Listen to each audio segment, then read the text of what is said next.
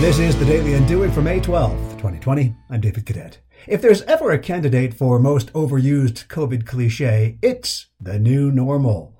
As creatures of habit and sentimentalists by nature, we crave familiarity and lament bygone glory days. But it's also in us to change. It has been forced upon us before, and it's being forced upon us again. COVID has forced us to pivot. Another one right up there on the list of exhausted virus verses.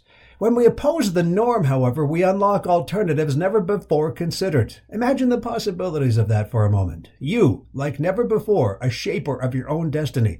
The shackles of normalcy and expectations to conform have been removed. Although literally things have been closed all over the world for months, our curiosity should have been sprung open as we tackle how to do things in this new normal. And guess what? In many ways, why go back? Oppose the norm today on the Daily Undoing.